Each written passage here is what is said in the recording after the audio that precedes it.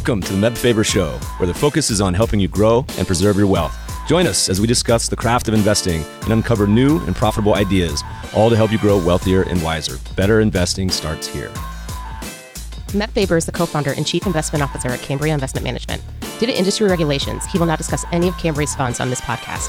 All opinions expressed by podcast participants are solely their own opinions and do not reflect the opinion of Cambria Investment Management or its affiliates. For more information, visit CambriaInvestments.com.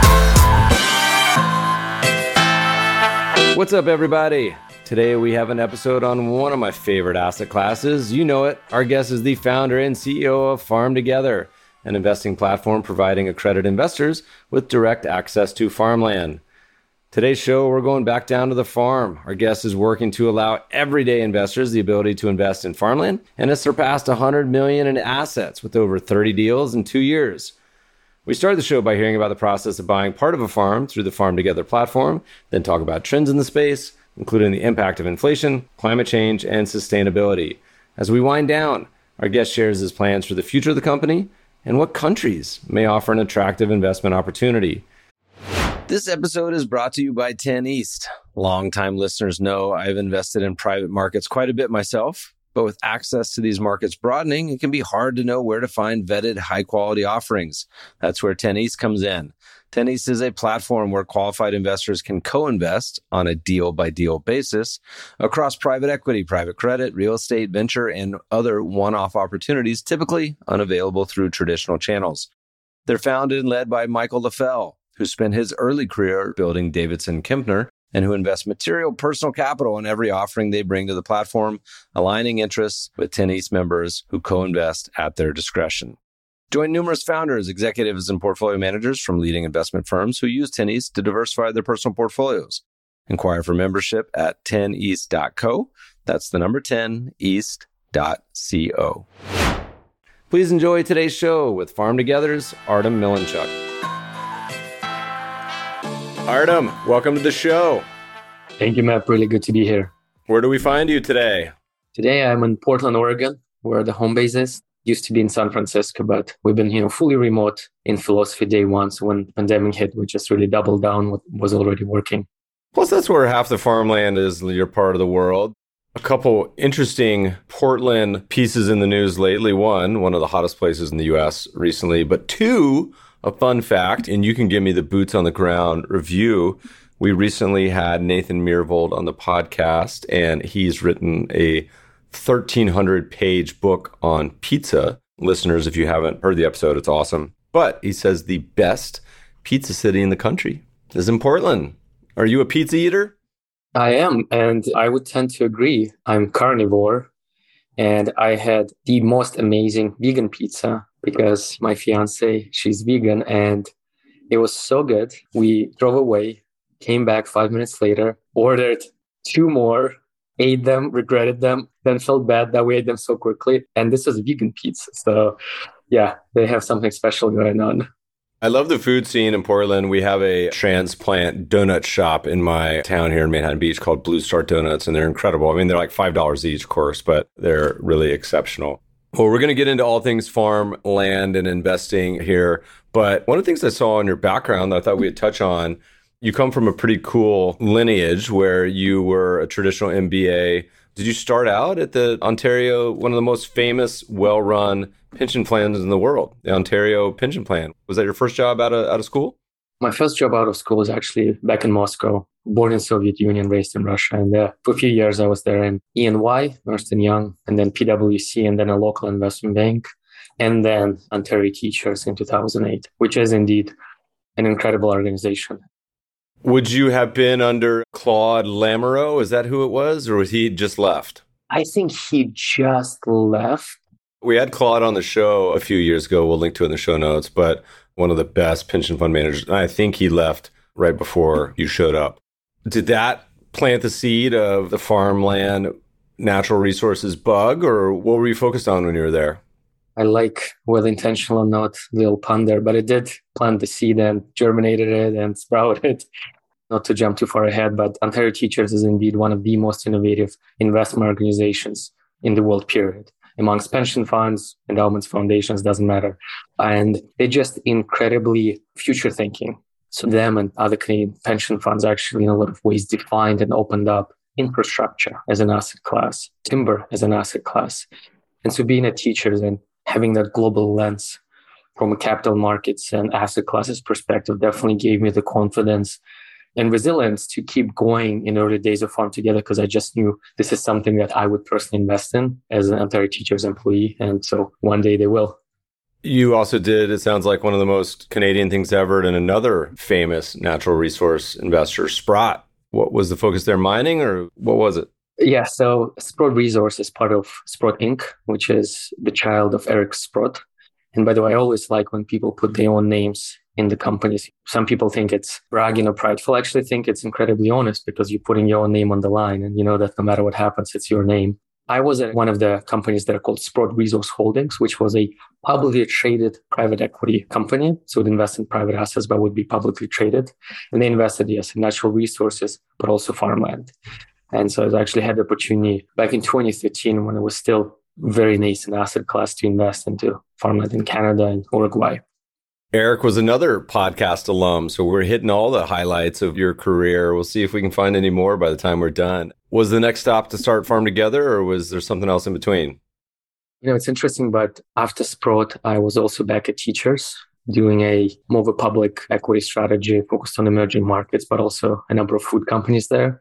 And then also a stint at a family office that was sort of very diverse in how they thought about investing, but also had some interesting food products there, more so on the kind of innovative branding side. And then in 2016 is when I just really couldn't shake off this belief that farmland should be this hugely investable asset class. And B, also just really was itching to build something. Being an investor is amazing in so many different ways. But one thing that I missed was having a role after you write the check, put in the capital. And so I joined a startup of a fellow Wharton classmate, Christine Mosley, that is called Full Harvest. And it's very, in a lot of ways, similar to FarmTogether. It's a marketplace for large buyers, let's say juice companies, to buy what's called number two produce from farms. And number two produce is, let's say, an apple that doesn't quite look shelf ready, but it's still a good apple. And a lot of that gets thrown out. So Full Harvest buys that and then sells it directly to buyers. So it's a really great kind of win-win-win organization. And that's where I both got kind of my startup jobs, but also really got ignited by this idea of agriculture actually having a very leveraged impact on sustainability, on climate goals, on feeding the planet. So yeah, it was a very cool experience. And FarmTogether was started after that in 2018. 2018. All right. Well, it's funny because the last 5 years have seen really an explosion in startups tackling the entire food ecosystem. You mentioned one, but also Misfit Markets and Perfect Food, and then all the ghost kitchens and delivery and groceries, obviously across the board. Pandemic accelerated a lot of that. But we talk a lot about farmland here on the show, and we have had one of your coworkers on here before to give us a brief overview. So why don't you tell us the origin story? So you said, all right, farmland, calcified, antiquated, asset class, we're going to shake it up. 2018, what was the sort of genesis? Did you guys just fund this out of a bootstrap credit card idea or what? How'd you get started? As you mentioned, sort of the seed fell initially at Ontario Teachers, and it's just, in a way, for me, was an academic exercise, but I mean it in the best way possible. And that I really spend a lot of time thinking fundamentally about where portfolio construction is going, where people invest their capital, where the traditional 60-40 portfolios go in stocks and bonds, what's going on with interest rates. And it's just everything pointed towards this massive democratization of alternative investing. And we've seen this in so many different asset classes, from crypto to exotic cars to art to wine. And with farmland, I think what really piqued my interest was how resilient and uncorrelated it was during the last financial crisis, not the COVID one, but 2008-10, when farmland was up almost 23%, the NCREIF index. And just seeing at the same time in 2008-10, which was sort of my early financial years, I personally lived through it, looking at the red numbers flashing on Bloomberg. I have a screenshot where everything is red. It just showed you that, look, there's nowhere to hide anymore, and capital is global, and it's hard to find uncorrelated asset class. And so for me, seeing farmland being a $10 trillion market that is so incredible in so many different ways, that was the aha moment. But the way it got started is this perfect confluence of events where I was at Ontario Teachers, but thinking about starting something that I would be really passionate about. And at the same time, I was personally looking to invest in farmland and couldn't find a lot of options, very, very few options. And then my friends, who then became first angels in FarmTogether, co-founders of Grammarly, they came to me as well saying like, hey, business is starting to go well. We want something that would be opposite of tech portfolios. Because right now our personal career is fully tied in Grammarly. What's something opposite of tech? And I was like, farmland, of course. And they're like, yeah, that makes a lot of sense. Help us find the right instrument. And for them as well, I couldn't find anything. And so it was like me being kind of a smaller check, them being a larger check, and then Ontario teachers being even larger checks, all of them couldn't deploy capital. Ontario teachers, because they actually need to deploy a lot, and it's a very fragmented market. And I and my friends couldn't do that because the average farm was very big for us to invest in. And so that's really the genesis. And the first round, Grammarly guys, along other people, participated in that. It was about $500,000 round with a number of angels. And that's how the company got started. What was the initial process? Let's just go buy a farm and run it, hop on the tractor and figure this out? Or was the vision of today pretty similar to it was 3 years ago? The vision is remarkably exactly the same. If I look back to my first very poor slide deck, writing out what are all the things I want to hit.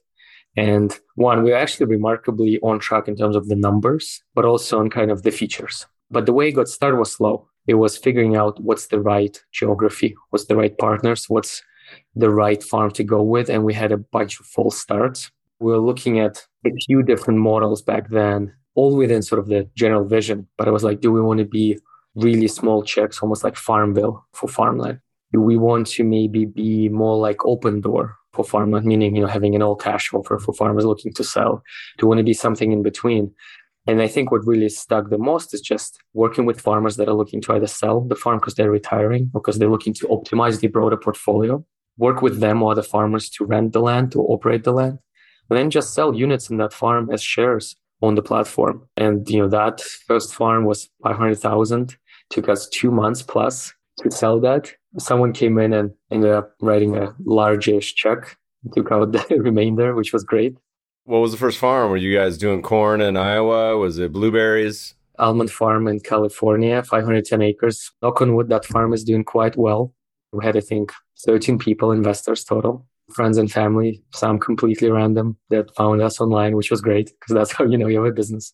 And today, our recent farm was 12 million in equity checks and closed in 2 48-hour windows and was oversubscribed. So it kind of reminds me of almost the sneaker drop methodology now, where it's like an open window for investors who've already invested in a farm and then it reopens to first timers.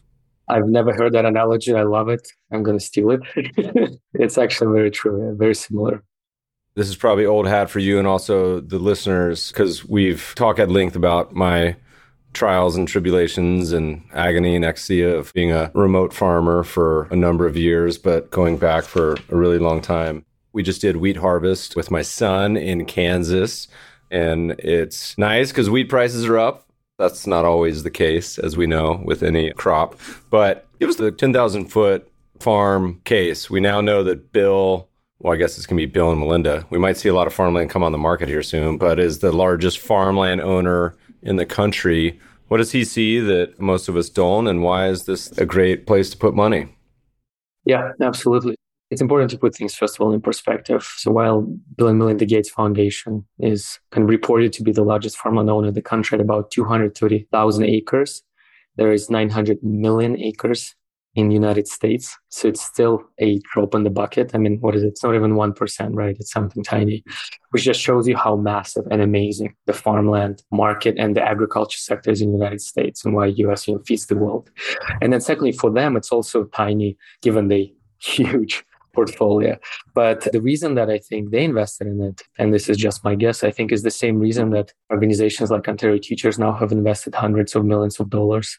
Why other Canadian pension funds have done the same. It's one of the most amazing long-term investments. When you think about our civilization, 10,000 I'll match you with 10,000 years of history.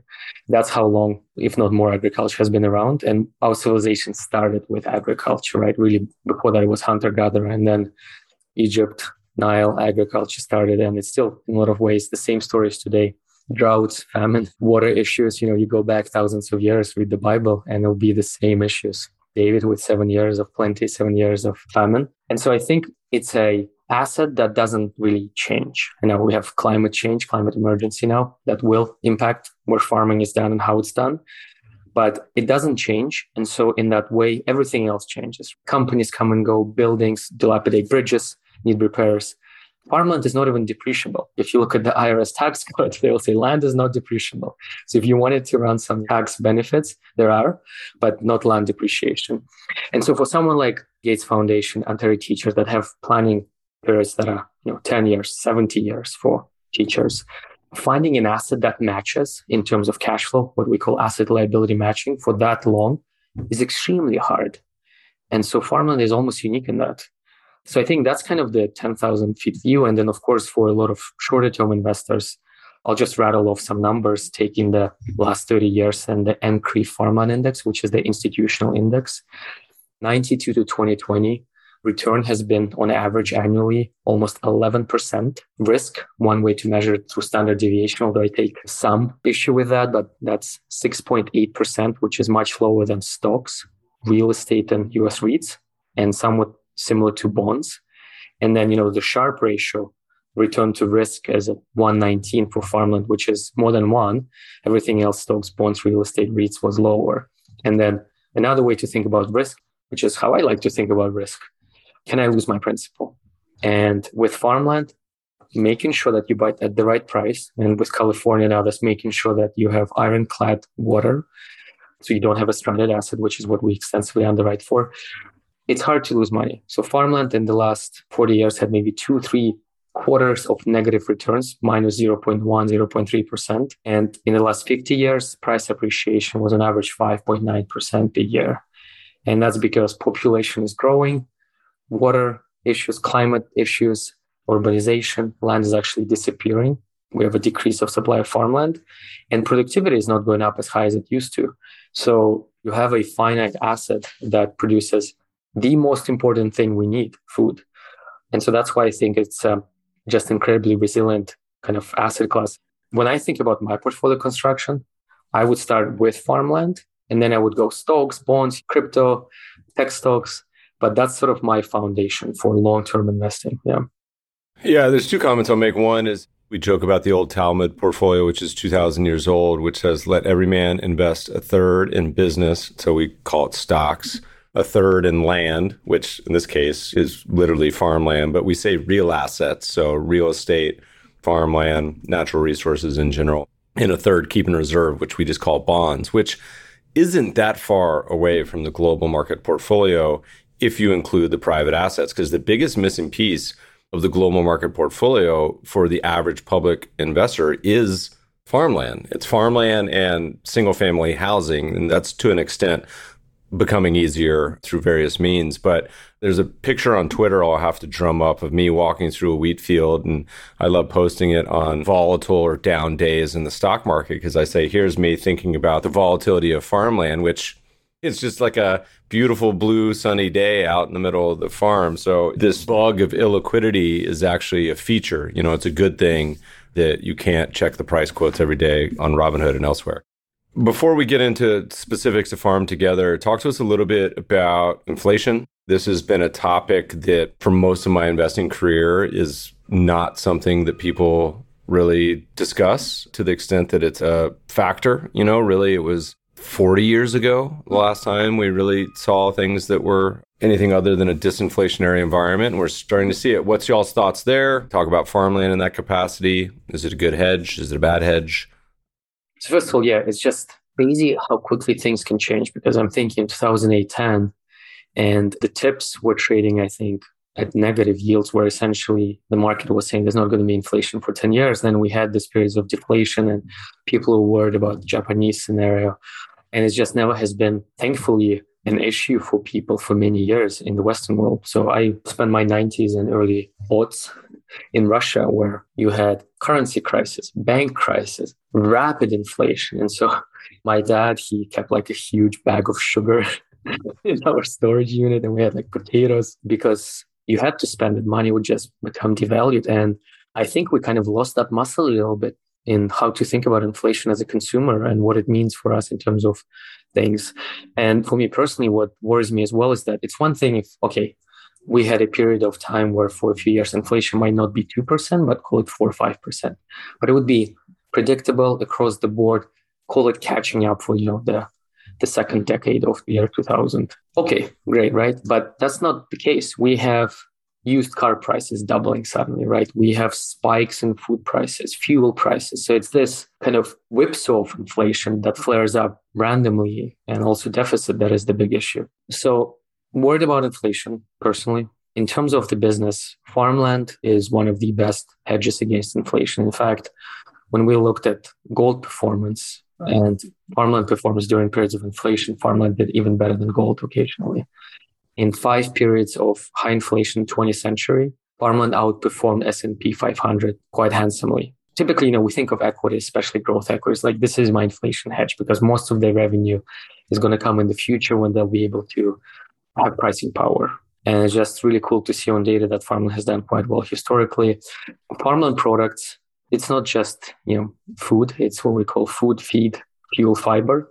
And so the farmland products go literally into hundreds of products that compose the CPI. And so it's almost a mechanical relationship between prices of farmland and ag products and inflation. So we have seen a tremendous amount of clients that have invested with us in the last 6 months with that expressed view. They tell us explicitly, I want inflation protection because we have different investment products, right? And they say, I like that this investment product has no hedging, no cap on gains. I get to participate in the full swing of the commodity price and land prices. I think it's probably one of the best hedges out there, and we just want to bring more to people. Before we hop off onto y'all's actual platform, it's been pretty forefront in your neck of the woods as well as most of California. How does climate change start to play into y'all's thinking in any capacity, whether it's diversification across farms or risk to farms? Any general thoughts there? Yeah, so my colleague that you mentioned that was on your podcast before, David Chan, actually his major is in atmospheric sciences from Cornell. And the reason he went into ag is because he said, look, we know enough about climate, now we need to do something about it. In a lot of ways, this thinking about climate has been part of our investing DNA from day one. So looking for reliable water sources as much as we can in California, accounting even for extreme scenarios and how we think about it has always been important. And today we also increasingly looking to partner with a number of these new climate risk companies that have emerged, that have matured. It's not that we didn't want to use them before. It's just that there's only so much you can do in terms of putting one foot in front of another. So what we were doing first manually, now we aim to do in a more kind of systematic, almost algorithmic, programmatic basis. Yeah. I mentioned, in my view, farmland doesn't have a lot of risks, but becoming a stranded asset where you don't have access to water or where you have too much water. Map, and when you talk about row crops, it's too much water. So you got to drain it, put tiling drainage. Those are the things that you need to account for. And then you also can play offense with climate. And what I mean by that is that certain regions will have better conditions to grow. So Michigan, Minnesota, South Canada, Ontario, British Columbia becoming better places to grow. Like I'm hearing that Napa vineyards are starting to look at British Columbia and planting around the lakes. It's really interesting. So yeah, crazy times. Let's start to talk about, as a good jumping off point, kind of y'all's process. And it's up to you. You can choose to either just talk about it generically or talk about it with a specific use case in mind. I was trying to look to buy a organic pear farm interest today. And you guys, cool part about your process is you have A, a lot of materials on the website, but B, straight up 60 slide webinar on each property that is extremely thorough that listeners check out later. I learned more about pears. I printed out a brief history of pears, learn more about pears than you could ever want. So walk us through from start to finish how this works. You guys look to buy a farm. How do you go about it? Where do you find one? All that stuff. Yeah, absolutely. So I'm going to start with a 10,000 foot view, and please, interrupt me if I go on for too long. But we start with, honestly, which country we want to be in. And we said United States because when you think about farmland, it's again long-term and unlike a lot of investments, you can't really move it if something is going wrong in the country. So we need ironclad property rights, and US has that. Some other places don't have that, so we're not investing there. Next, we think about crops. We want to be in industries where the United States has a competitive advantage or is a leader in that particular crop. So corn, soybean, almonds, incredible global industries supported by infrastructure, by shipping, by politicians. That's all fantastic. So we want to be in those industries. At the end of the day, it's a commodity market and large scale players win. Next, we look at consumption trends. Snacking, healthy nuts, fruits, vegetables. There's a definite trend towards that. So we want to invest in those industries. Next, we look at domestic markets. Sometimes US might not be the largest producer of a particular commodity, but it has a large domestic market. And so the benefits of transportation, branding, trust, all play into it. And so in doing this analysis, we converged on permanent crops. Most of them are tremendously good investment. Raw crops, corn, soybean, and specialty, some kind of, we're calling more specialty crops, more one-off things that have maybe a strong buyer or particular variety. We really like Washington State, which is where the pair deal you're describing is. Amazing water. So the main kind of water resource is the Columbia River, which all of agriculture in Washington draws maybe 1 to 3% of that water. So there's no risk that we see from water shortages. Excellent operators, friendly business environment. Certain parts of California right now, certain counties, they don't see agriculture as important to them. And so you don't have that friendly political climate. Washington has that. And then, of course, from there, we say, okay, can we find the right operator? Another way that I should mention, probably the second way that a farm can lose value, there's no one to farm it. It's all about the people. You can have the best farm, no one wants to farm it. It's a scenic place at best. So we have excellent partner, Instamelt, one of the largest growers in the country, third generation family business, very strong values. Again, it's all about the people in this business. And so tremendously hardworking family. And then from there, we look at, more mundane things. Is the price right? Are we comfortable with the costs? Are we comfortable with the hold period? Are we comfortable with the pricing that we project for pears, for apples? Is those pricing in line or below the last 5-10 years? Are the trends up? All the usual things you do, right, in analyzing any investment. So all that combined goes into that 60-slide presentation. That's a lot of slides that our team presents. And then we try to answer as many questions as we can as well. And really, I hate selling. Like I come from a buy side. I never was in marketing and sales. Our philosophy is let us tell the story, educate, describe the risks, the opportunities, and let you make a decision. You hit on a couple topics that I want to explore a little bit further. You're kind of talking about macro trends, crops, ones that are attractive. Are there any particular crops or areas where you say, actually, we kind of want to avoid these for particular reasons? Maybe it's not you'll always avoid them, but ones that you shy away from currently. Yeah, so currently it's parts of California that don't have strong water rights. We've known this for a number of years, and our investment director literally wrote a white paper on the California water regulation called SGMA, Sustainable Groundwater Management Act. So the way it works, just to double click there for a second, every kind of water district needs to present a water plan to the kind of state authority, and then the authority can reject or approve the plan. And so as you can imagine, there's a lot of uncertainties and different districts at different stages of that. And then years like this one, where you have extreme droughts, can throw an additional wrench into the process. So when we think about where we want to be, we say, okay, in this 6 Sigma scenario, so 5, 4 Sigma, maybe not quite 6 Sigma, but in extreme scenarios, do we still have water in that scenario? And if the answer is yes, then we are likely to invest. If the answer is a maybe, we will take a pause. And it's not to say that, look, California is going to be around. There's no way that California is not going to be an ag state, but right now there's a lot of shakeout happening. Projections are that about 1 million acres out of 9-10 million acres in California will have to go fallow, still producing, because of water issues. Now, the new infrastructure bill has introduced some funding for water infrastructure in California. Common saying we have in California is a lot of water. It just doesn't get to where it needs to go. There's a ton of water that just gets washed into the ocean because there's no infrastructure to get it to the farm. So if you ever drive up and down the I-5, you'll see, this huge billboard saying, invest in water infrastructure. So that's kind of the area you want to stay away from. Now, look, as we think about investing, it's always a portfolio approach. If we can occasionally get a farm that has risky water, but is selling at an amazing price, and we can bundle it with other farms, and we just say, look, this could be a great return, but you could lose all your money. Invest at your own risk. Think about your total portfolio. Go for it. I think investing, it's about the end of the day risk return. And if the return is there, maybe the risk is worth taking.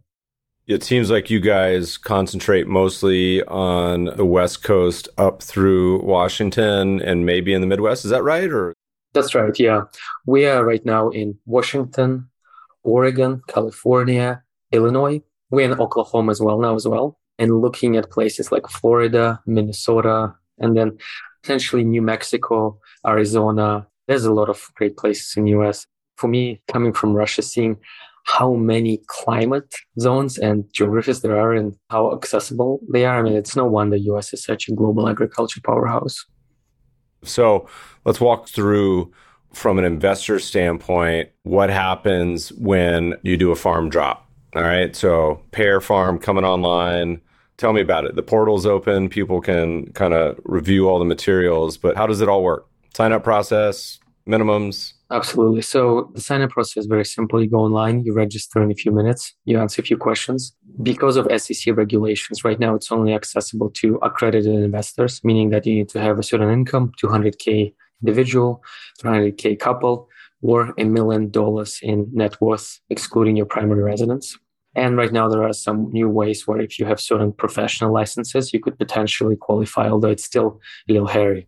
I'm ready for it to get to a driver's license style test. If you're smart enough, SEC, IRS, FINRA, all the regulators, you guys need some help writing it, hit me up. I could probably write it in an afternoon. And it's so antiquated. So like good intentions, I think, from the early days, trying to get people from, but in a world of the internet with fully transparent, disclosed knowledge, when you can still trade things like crypto, FX at 50 to 1 leverage, microcaps, pink sheets, options. Yeah, weekly out of the money options. Yeah. Preaching to the choir, but I think they'll eventually get there, but it's moving in the right direction at least.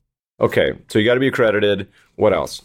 The minimums right now are typically 15,000, although trust me, like we're working hard to lower the minimums and open this up to non-accredited investors. There's nothing standing in our way to do that. It's more just there's more resources needed, and you want to make sure that it's all worked out logistically. If someone's grandma decides to invest, I want to make sure that everything's crystal clear and we can support that kind of investment. And then from there, there's a lot of educational materials, previous webinars, blog posts to familiarize yourself with investing in farmland. You can reach out to us directly as well to schedule calls, to answer questions. So when a deal drop happens, first we will announce it, and it'll be via email, on social. You cannot miss it. And then we will have a deal page go live where you can just go in and read a bunch of materials, download prospectus, things like that. Then we will have a pre-launch webinar that you mentioned where we will present the deal, answer any questions. Then the webinar will be recorded, so you don't have to book that time off. You can always listen to it later. And again, email us with questions, call us. We are very responsive. And then after that, there's typically 2 stages. Stage 1 will be either for new investors or existing investors, depending on the deal, where you have 48 hours where only this group of investors can invest. After that, it's the second group, and then it opens up to everyone, although typically it's been sold out in those 2 stages. So 50% will be reserved for new ones, 50% for existing ones, because we really want everyone to invest that wants to. It's just we don't have that pipeline right now, so we're trying to be fair as much as we can. How often are y'all offering farm drops? That's my description, not FarmTogethers, by the way. But how often do y'all do these? Like once a month, once a week? Used to be once a month. Now I think we're getting to something more like once every 2 weeks. It's also some farms will be much larger, some will be smaller.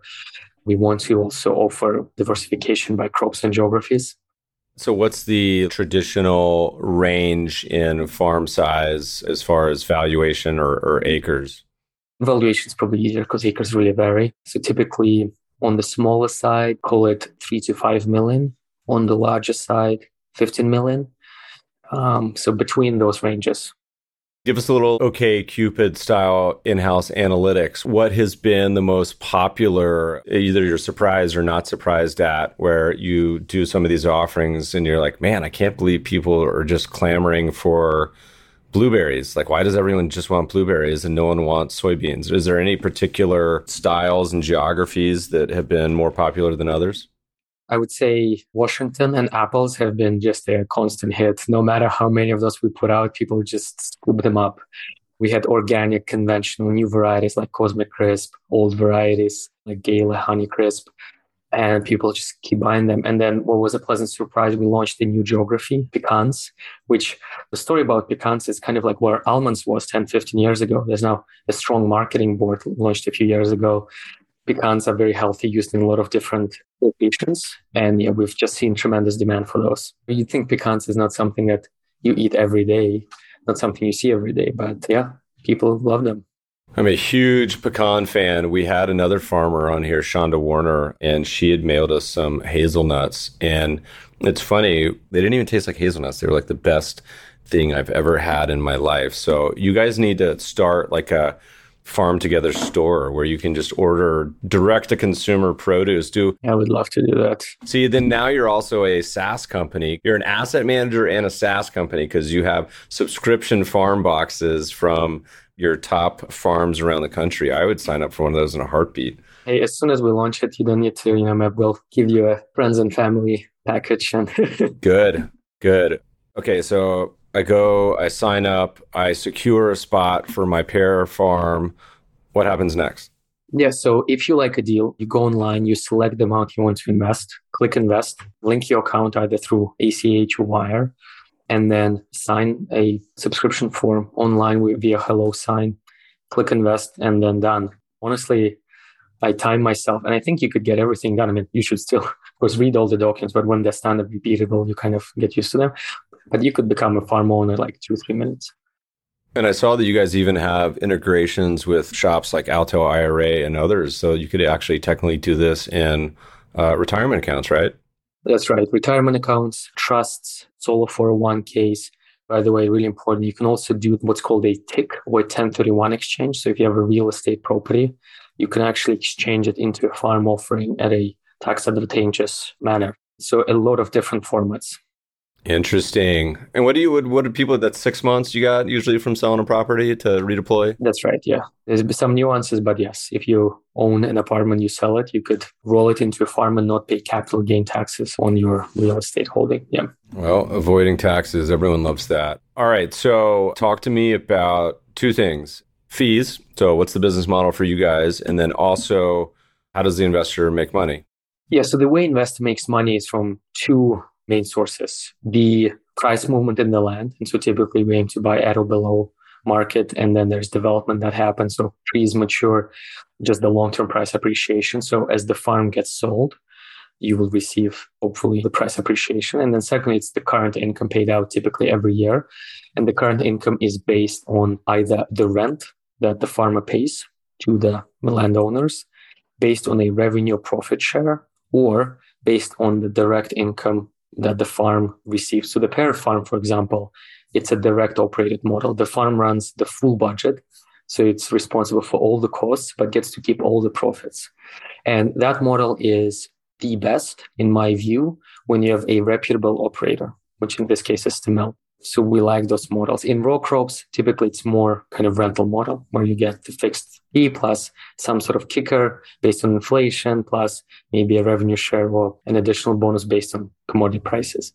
Now, our fees are quite simple. So we charge typically an annual management fee of about 1.5% of the deal size. We charge a kind of one-time admin fee at close that is about 2% typically. And then a performance fee, which is how do investors know that we FarmTogether are aligned and the management is aligned, a percentage of net operating income, which is typically about 5% of net operating income. Each project obviously is be different, and of course it's uncertain, but you guys do have a sort of targeted return, and part of it's the income, part of it's potential appreciation. How do you think about appreciation? Is it something that you just base case it to historical? Are you doing historical plus forecasted based on, XYZ? How do you guys come up with the expectations? Yeah, we definitely don't use historical as a primary driver. What we use it as a sanity check, because very rarely we would use it, that 5.9% price appreciation metric I mentioned on all our farms across the board is kind of just a general rule. I think it makes no sense. So the way we look at it is several ways. One is we look specifically at the region, the crop, what has been in the last 5, 10, 15 years, how has the pricing done there. And so a lot of our deals, the price appreciation of the land will be, 3, 4, 5%, which is quite modest, I think. Then secondly, more importantly, what we do is that we do a cap rate analysis. So when we assume an exit price of the property in 10 years, typically, at what cash yield do we assume the buyer will buy it? I argue with my investment director all the time because I think we're too conservative, but it'll be like 7%, 10%, 12%. So I think that's a good sanity check as well, because at the end of the day, you're buying a property for its cash flows. And so if I'm buying a property that straight away is going to yield me 10% profit every year, that's a good deal, because I tell you, like, we cannot buy right now deals that will be 10% cash flows day one. Like, those don't exist. And so I feel comfortable with our price appreciation underwriting is that our exit cash yields, in my view, are quite conservative.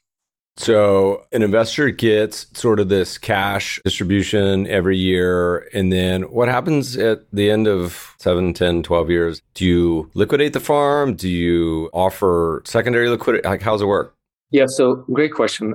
And just talking a bit about secondary liquidity, we are working on a secondary market where you'll be able to trade your units in and out maybe once a year, maybe once a quarter, maybe even sooner than that. Definitely don't want Robinhood. As you said, we still want you to walk around and not worry about mark to market every day.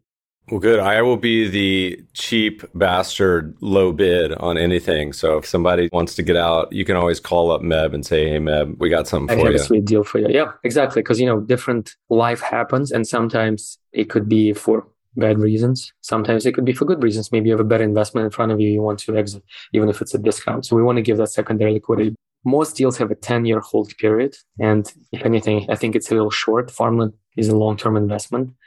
And sometimes we get questions, why are you selling it in year 10 when it's like just when the farm starts hitting its peak production, has many years of that? And that's because, unfortunately, being crowdfunded, we need to find that common denominator that works for most people. And 10 years is that. So what happens after 10 years is we would look to sell the farm. Now, thankfully, we have a clause in our agreement that we have 2 one-year extensions to sell the farm. So if it's year 10 and the environment is poor, we're not forced to sell. We have another 2 years to keep running the farm and wait for better pricing. That's how it works right now. How do you guys talk to investors? And I'd love to hear any insight. I assume the most are accredited individuals, but I could be wrong. There could be investment advisors doing allocations for their clients, could be institutions working with you guys, but that would be my assumption. How are most people approaching it? Are they sort of building a portfolio over time of various vintages? What's the sort of insight into how people have been adopting this over the past 3 years? Yeah, definitely seeing this sort of portfolio building where people are looking for different crops in different geographies. And right now, we're still not quite at the scale to straight away offer, let's say, a portfolio of 10 properties where we can say, like, here's a ready basket of 10 properties that you're diversified straight away. And so, yeah, people just buying across different crops and geographies, I would say. And do you have any institutional or advisor-focused front or back end, or is it just kind of treat everyone the same? Because I remember in the last conversation, you guys were at least talking about a sort of boutique offering to where if I called y'all up and said, Artem, crew, I got a $50 million. Can you guys do it for me? I don't want to deal with this. Is that something that's possible? Yes. So coming from Ontario teachers, I always thought that this is a great product for pension funds and even retail investors, but in a format that would be, let's say, a Fidelity type fund or something like that. We do have several programs for larger investors. One is called a bespoke account, where we have a few $1 million to invest either as a family office or on behalf of someone. We will find a farm just for you and you'll be the sole investor there. And that has some benefits, somewhat better tax treatment. You can spread out your cash outflows if it's a development over more years. So we do have that program. We do have some institutional clients both on the platform, just investing into individual deals and then investing into this custom products with us. These are not yet large institutions, but this is professional wealth managers that have chosen to work with us in our team because I think it's a differentiated offering. So definitely set up for that. And then we have a very clean and clear investment policy to make sure that there's no adverse selection. Every farm goes through the same due diligence and underwriting process so that everyone gets a fair pick. How often do you guys kick out the farms during due diligence, and what are the main reasons? Is it valuation? You referred to water earlier. Is it something else?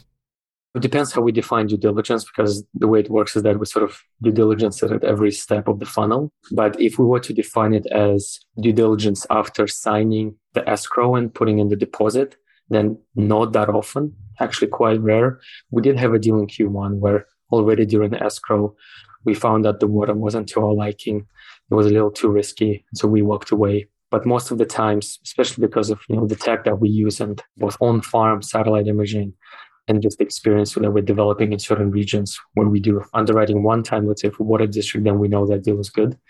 It's not that often that we'll actually walk away, but it can happen, and it most definitely will happen again and again, because that's what due diligence is for. Certain things you just cannot analyze until you are in escrow. Once it's up and operating, what do you guys see as the main risks? Longtime listeners have heard me moan about one time we were doing a wheat harvest and our combine caught on fire and burned down the entire crop. Thankfully, we have insurance. So two-part question. What are some of the risks that you guys have to deal with once it's operating? And two, is these have traditional insurance that covers operational risks? Yeah, definitely. So let me run you through the main risks. One risk happens before you buy the farm, which is just making sure you buy at the right price. So you have to look at comparables. And you also, for us, great validation has been loans, because a lot of the farms take on debt to improve the returns. And so our farms have appraised at or above the price we bought it at. So the bank said, yes, you got it at the right price. So that's a great third-party independent validation. Once the farm is up and operating, let's kind of talk through those different investment models that we have. And we'll start with a row crop farm. So this will be corn or soybeans typically. We actually don't have any wheat yet. Maybe you can hook us up. Those deals typically are a rental model where we rent it out to a farmer every year. The farmer pays upfront in March. And you as an owner have zero exposure to anything that happens in the harvest. So it's great that you insured. Most farmers are, especially once we work with, they're proactive, they're smart, they insure, they manage everything well. And so we rarely have run into this situation. But you as an investor and us as FarmTogether, we have no risk there. The farmer pays us upfront for the year. And then next year, it's the same thing. So that's what's great about the property. Now, some things that are kind of smaller in risk is the farmer needs to replace the NPK, so the fertilizer in the field before and after, but that's not really that big. And then besides that, it's just the field. Unless you start dumping nuclear waste there, it's really hard to screw it up. And so just making sure that the property is insured, liability, pays property taxes, and that's it. And that's why row crops, you talked about our target returns. So for you listeners, our typical target net IRRs, net annual returns, are 7 to 12%. And the row crop deals, because of that low risk, are typically in that 7%, even 6% range sometimes, which I think is still kind of a good money market type investment in my view. Yeah, look, you have U.S. dividend yield at 1.3 and U.S. bond about the same, and it's a pretty low opportunity set in traditional public assets. So anything that's north of 5 sounds like gravy. You guys talk about and reference leverage. What does that mean? How do you guys do it? What's the thought process behind it? Yeah, so in permanent crops, leverage, modest leverage, so typically it's under 40% LTV, is a great way to boost the returns without introducing too much additional risk. And it's a way for investors to get the benefit of fairly attractively priced agricultural loans at 3.5%, 4.5%. And so it's typically working with Farmer Mac system and getting loans through that. It's asset level loan, non-recourse. Typically, it's a purchase loan and a development loan, fixed interest rates on purchase loan and then variable on development loan, but with some safeguards there. And most of our deals in permanent crops have had loans, no issues there whatsoever on any of those deals. How often are you guys, when you're talking about sort of the, once you buy a property, putting a fair amount of work into it? I was looking at the pear one, and you guys are having to convert to organic, which can be a multi-year process for certification, if I recall. How often is it turnkey, and how often are you guys actually like, we got to put some elbow grease and some dollars into this? I would say 70% right now has been more like elbow grease and 30% turnkey. And that's again because That's what you pay us for, right? Is finding the right operators, putting in the work to redevelop, to oversee something that is value adding. And not just from development perspective, but also sustainability. Not to jump too far ahead, but every farm that we have is under the leading harvest standard. And there's a number of things that we look at and budget for to improve the sustainability profile of a farm. Can you expand that a little bit? Because most listeners may not have heard of leading harvest and what that actually means. Yeah, so leading harvest is a new third-party audited sustainability standard that was introduced by the farmland investment industry because they realized that, look, we all need to be part of the solution. So it's 13 different metrics, everything from soil to fertilizer to water use to working with local communities to working with your workers that define very clearly the metrics you have and that you're achieving. And then there's a score table. How many acres do you do no-till? How many acres do you plant cover cropping? Is it 10%? Is it 100%? And so it's hard to greenwash something, right? There's someone who shows up and they go, okay, you did cover cropping, you did not. On how many acres? You used this much water last year, you used this much this year. Adjusted for weather, you are using less because you installed a new sprinkler system and you double drip irrigation, you're not flood irrigating anymore. What I like about it is that it's just a very clear, like I'm a very pragmatic numbers guy. So it's very clear what you need to do. It's not like, oh, we have this tree and there's birds flying. And so I like that standard a lot. The second one we're enrolled into is the Indigo carbon credits system. So this is, if the leading harvest one is a bit of playing defense, how do we use fewer resources? The carbon credits is, how do we actually have farmers get paid for doing what they're already doing, maybe a bit better, and recapturing carbon from the atmosphere through growing plants? And I think that's a really cool additional way to pay farmers and pay investors. How often do you guys consider with these properties alternative sources of yield? I'm thinking of solar or mineral rights or any other things. We have a few row crop farms where they're getting a payment right now for wind option. So a wind company is paying them every year for the option to develop a wind farm there. And if they do, it'll be an even higher payout. So yeah, that's quite a nice additional chunk of change there. Talk to us a little bit about how you've approached expansion and funding. We're here toward the end of summer 2021. How has that been? The VC's been pretty receptive to the story. Who's been kind of y'all's investors that you've targeted? How's that experience been? Yeah, absolutely. So we are a VC-backed company, an angel-invested company. The main backers are Franklin Templeton. They are the kind of large asset manager. We have some angels that used to be at BlackRock, very senior people there. We have Blue Seed Collective. It's a VC fund in New York that is more like fintech ag fund. And then a number of angels that hail from very relevant backgrounds in tech, ag tech, sustainability, just startups. We also generating quite a bit of revenue. And so we've been self-funding a lot of recent expansion. To date, this is public, we raised about 9 million. We're always open to the right partners, but we're not raising right now. It's really been heads down and executing what's working quite well, I think. So it's just focusing on making sure our deals perform and new deals. So what are you guys thinking about next? I'm sure you have your hands full with simply the day-to-day sourcing operations, launching funds. But as we look out the next 1, 3, 5 years, what do you guys, when you sit in the rocking chair, drinking iced tea, thinking about what's next? What are some of the things you guys are thinking about? First of all, thinking about how do we have more states and more types of crops available to people. It's also innovating on the types of financial products that we give to the farmers. Because right now it's really maybe 2 different ways we work with farmers, either buy the farm outright, or sometimes it's buy and sell back in some years. And there's just so many more things one can do that I think would be really exciting for farmers, for investors. International, I think that's important. At the end of the day, agriculture is global. And so if you want a well-diversified portfolio, then going international is important. I think the secondary liquidity market is very important to develop. And then, of course, everything needs to be underpinned by this sustainability, regenerative, aggressively attacking climate emergency now through our portfolio. So if you did look beyond our borders, what would be the most likely targets? Would it be Canada, Mexico, or would it be South America, Europe? Canada, Mexico. Yeah, Canada is great. Mexico, Chile, Australia has one of the most developed farmland markets. It again comes back in a lot of it to the property rights and making sure that we feel comfortable in the long-term protection of the assets by our investors. And so Mexico, obviously is great as an agricultural state, but we'd have to analyze the property rights there. Chile is well-known location. When I was there, Ontario Teachers was already investing 2005-6 into infrastructure, things like that. And then Canada, of course, right up there, as safe as US. How do you guys think about full cycle?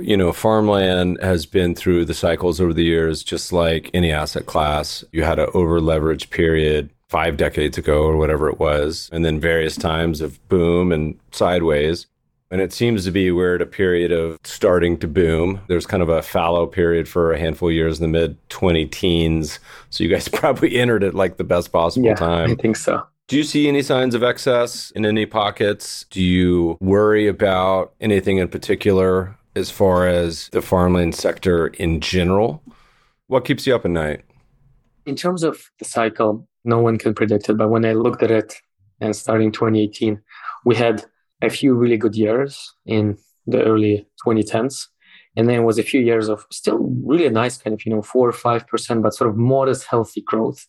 And so it didn't feel like you're entering at some sort of peak of the cycle. And I think right now we're seeing the upswing.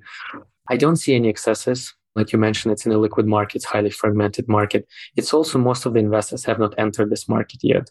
What I like about what we're building is that in a lot of sectors, with crypto being another exception, you typically have the large, sophisticated hedge funds, pension funds going in and taking all the best stuff first. Here, I think it's the other way around. Like we get to pick all the best stuff first. And then when all the big capital enters, the retail investors will have an upper hand. So I like that a lot. I don't see any excesses because it's a long-term asset. People take their time to think. This is not GameStop. How many farms have you offered at this point? About 30 now. Are there any investors that have literally bought like 20 farms at this point? Not 20, but definitely have people that have like 7, 8.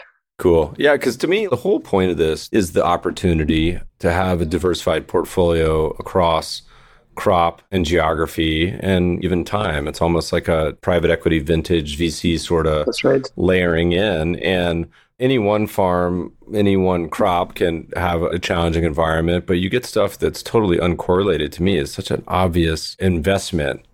Talk to me about, is there ever in the cards, is this too much work, just impossible from the standpoint? Is there any way that you guys eventually spin up an actual all-in-one sort of diversified fund, whether it's public or private or anything in between? Oh, yeah, definitely. Yeah, definitely in the cards. The farmland REIT, surprised there's only been 1 or 2, and maybe there's good reasons for that, but that to me is obvious. Or even the interval funds they have. Some of these big dudes, who is it, Nuveen? There's a couple others that do big farmland offerings, but they're at a sort of different scale. As soon as we have one, I will definitely let you know. Good, man. I love that idea. We've kept you for a long time. As we start to wind down, anything that we've missed or didn't cover today that you think is particularly insightful that people should hear about or that we glossed over? I think really touched a lot on the risks, which is great that you kept highlighting that. It's always important in investing to talk about the risks. We talked about the profile of the farm's 10-year hold, target return 7 to 12%, net IRRs, cash yield, diversification across crops and geographies, climate, sustainability, Portland pizza. I mean, I think we covered all the ground. Good. Well, I'm looking forward to getting back up to Portland. You can take me on a farm tour. We'll get some pizza. Do you guys have any farms driving distance from Portland? Yeah, we do. We have a bunch of hazelnut farms. And probably the hazelnuts, I'm not sure where they came from, but the Oregon hazelnuts are huge, delicious, very savory, very juicy. Most hazelnuts come from Turkey and they're like kind of smaller, drier. So Oregon hazelnut industry is just exploding. And yeah, we'll load you up for supply for a year. Resources, best place to go just to crank on y'all's website, FarmTogether? FarmTogether.com. Register. You can email us. You can call us. Join the webinars. My personal email, Artem at FarmTogether.com. Reach out. Always happy to chat to anyone who's passionate about the space, passionate about fintech, passionate about climate change, passionate about agriculture, of course. We're hiring across the board. So if someone's interested in a particular position or want to kind of choose your own journey a little bit, say, I don't quite fit, but I want to help you all, as you say. Yeah, there you go. Well, listeners, be thoughtful and mindful. He's generous enough to give you his email. Don't abuse it with crazy questions about when they're going to buy your cannabis farm that's in your backyard. Artem, what's been your most memorable investment in your career, either at one of these funds or institutions or on your own? Anything come to mind? Good, bad, in between? Almost every farm deal we've done has been so interesting in a lot of ways, but I don't want to give a half-assed answer. So I would say in 2013, I had the fortune to meet Vitalik Buterin, co-founders in Ethereum in Toronto. And this was just like a little building where crypto enthusiasts gathered. And I didn't know who he was. And I was pitching him an idea of my own, seeing if he wanted to come join. He was like, no, I'm working on this kind of decentralized computing on blockchain. It's like, okay, well, that sounds very big. And then I was like, you know what, this kid might be crazy, but I should invest a little bit. And I didn't invest as much as I should have. And not a crypto millionaire by any strand of imagination, but it's just one of those things where it's sort of, he's either crazy or genius. And we all know who he is now. And I think that was just such a random encounter. And I still have a couple of emails I exchanged with my friends where they all said that he was crazy and I shouldn't be spending time on this. That's the beauty of just the randomness of life. Like you meet someone in a certain place and time and just clicks or doesn't. And I love those stories because it just shows all the serendipity and just randomness of life about showing up, meeting people and being willing to try new things. Indeed. All it is. Artem, it's been a blast. Thanks so much for joining us today. Thank you, Matt. It was awesome. Podcast listeners will post show notes to today's conversation at mebfaber.com/podcast. If you love the show, if you hate it, shoot us feedback at themebfabershow.com. We love to read the reviews. Please review us on iTunes and subscribe to the show anywhere good podcasts are found.